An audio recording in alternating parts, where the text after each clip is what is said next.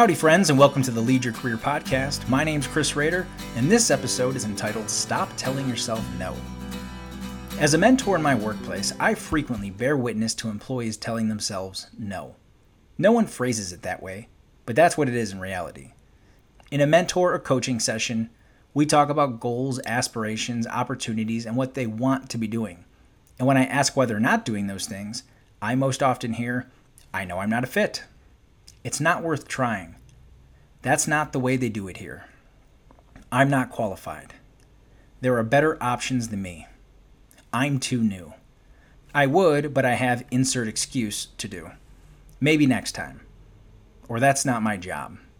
All of these translate to I told myself no. In the early 2000s, I was in a band. We exclusively wrote our own music. We knew it wasn't the best, but it was ours. And the one thing that always stuck with me once we finished a song was that we had just created something that did not exist in the world when we woke up that morning. If we had chosen not to get together that day, or if one of us didn't show up, that song would not be created and never exist. Writing music, and I assume all other artistic feats, is full of what-ifs. What if we change this chord pattern here? What if we strum it this way? What if we write the lyrics this way? What if we leave the drums out of this part? In the corporate world, those what-ifs manifest as, what if I told myself no today? It's the difference between creation and nothing. You may think, I never tell myself no, I always step up and face challenges head on. Are you sure? Review that list above again.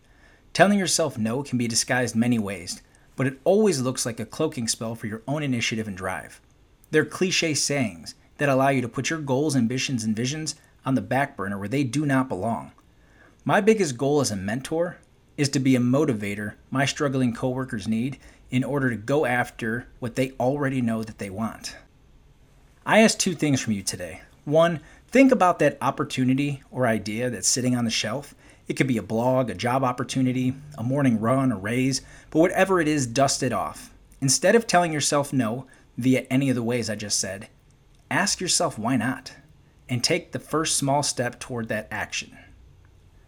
2. Keep an ear out for the ways people are telling themselves no, and be that helpful force that they may need to push themselves forward. At worst, you may help them realize that they don't really care about the opportunity or idea all that much. At best, you may have just helped them get out of their own way and move on to a better place.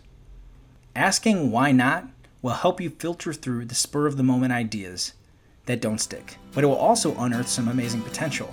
So stop telling yourself no. Leave that for someone else to do. And when they do say that, be ready to follow it up with a why not.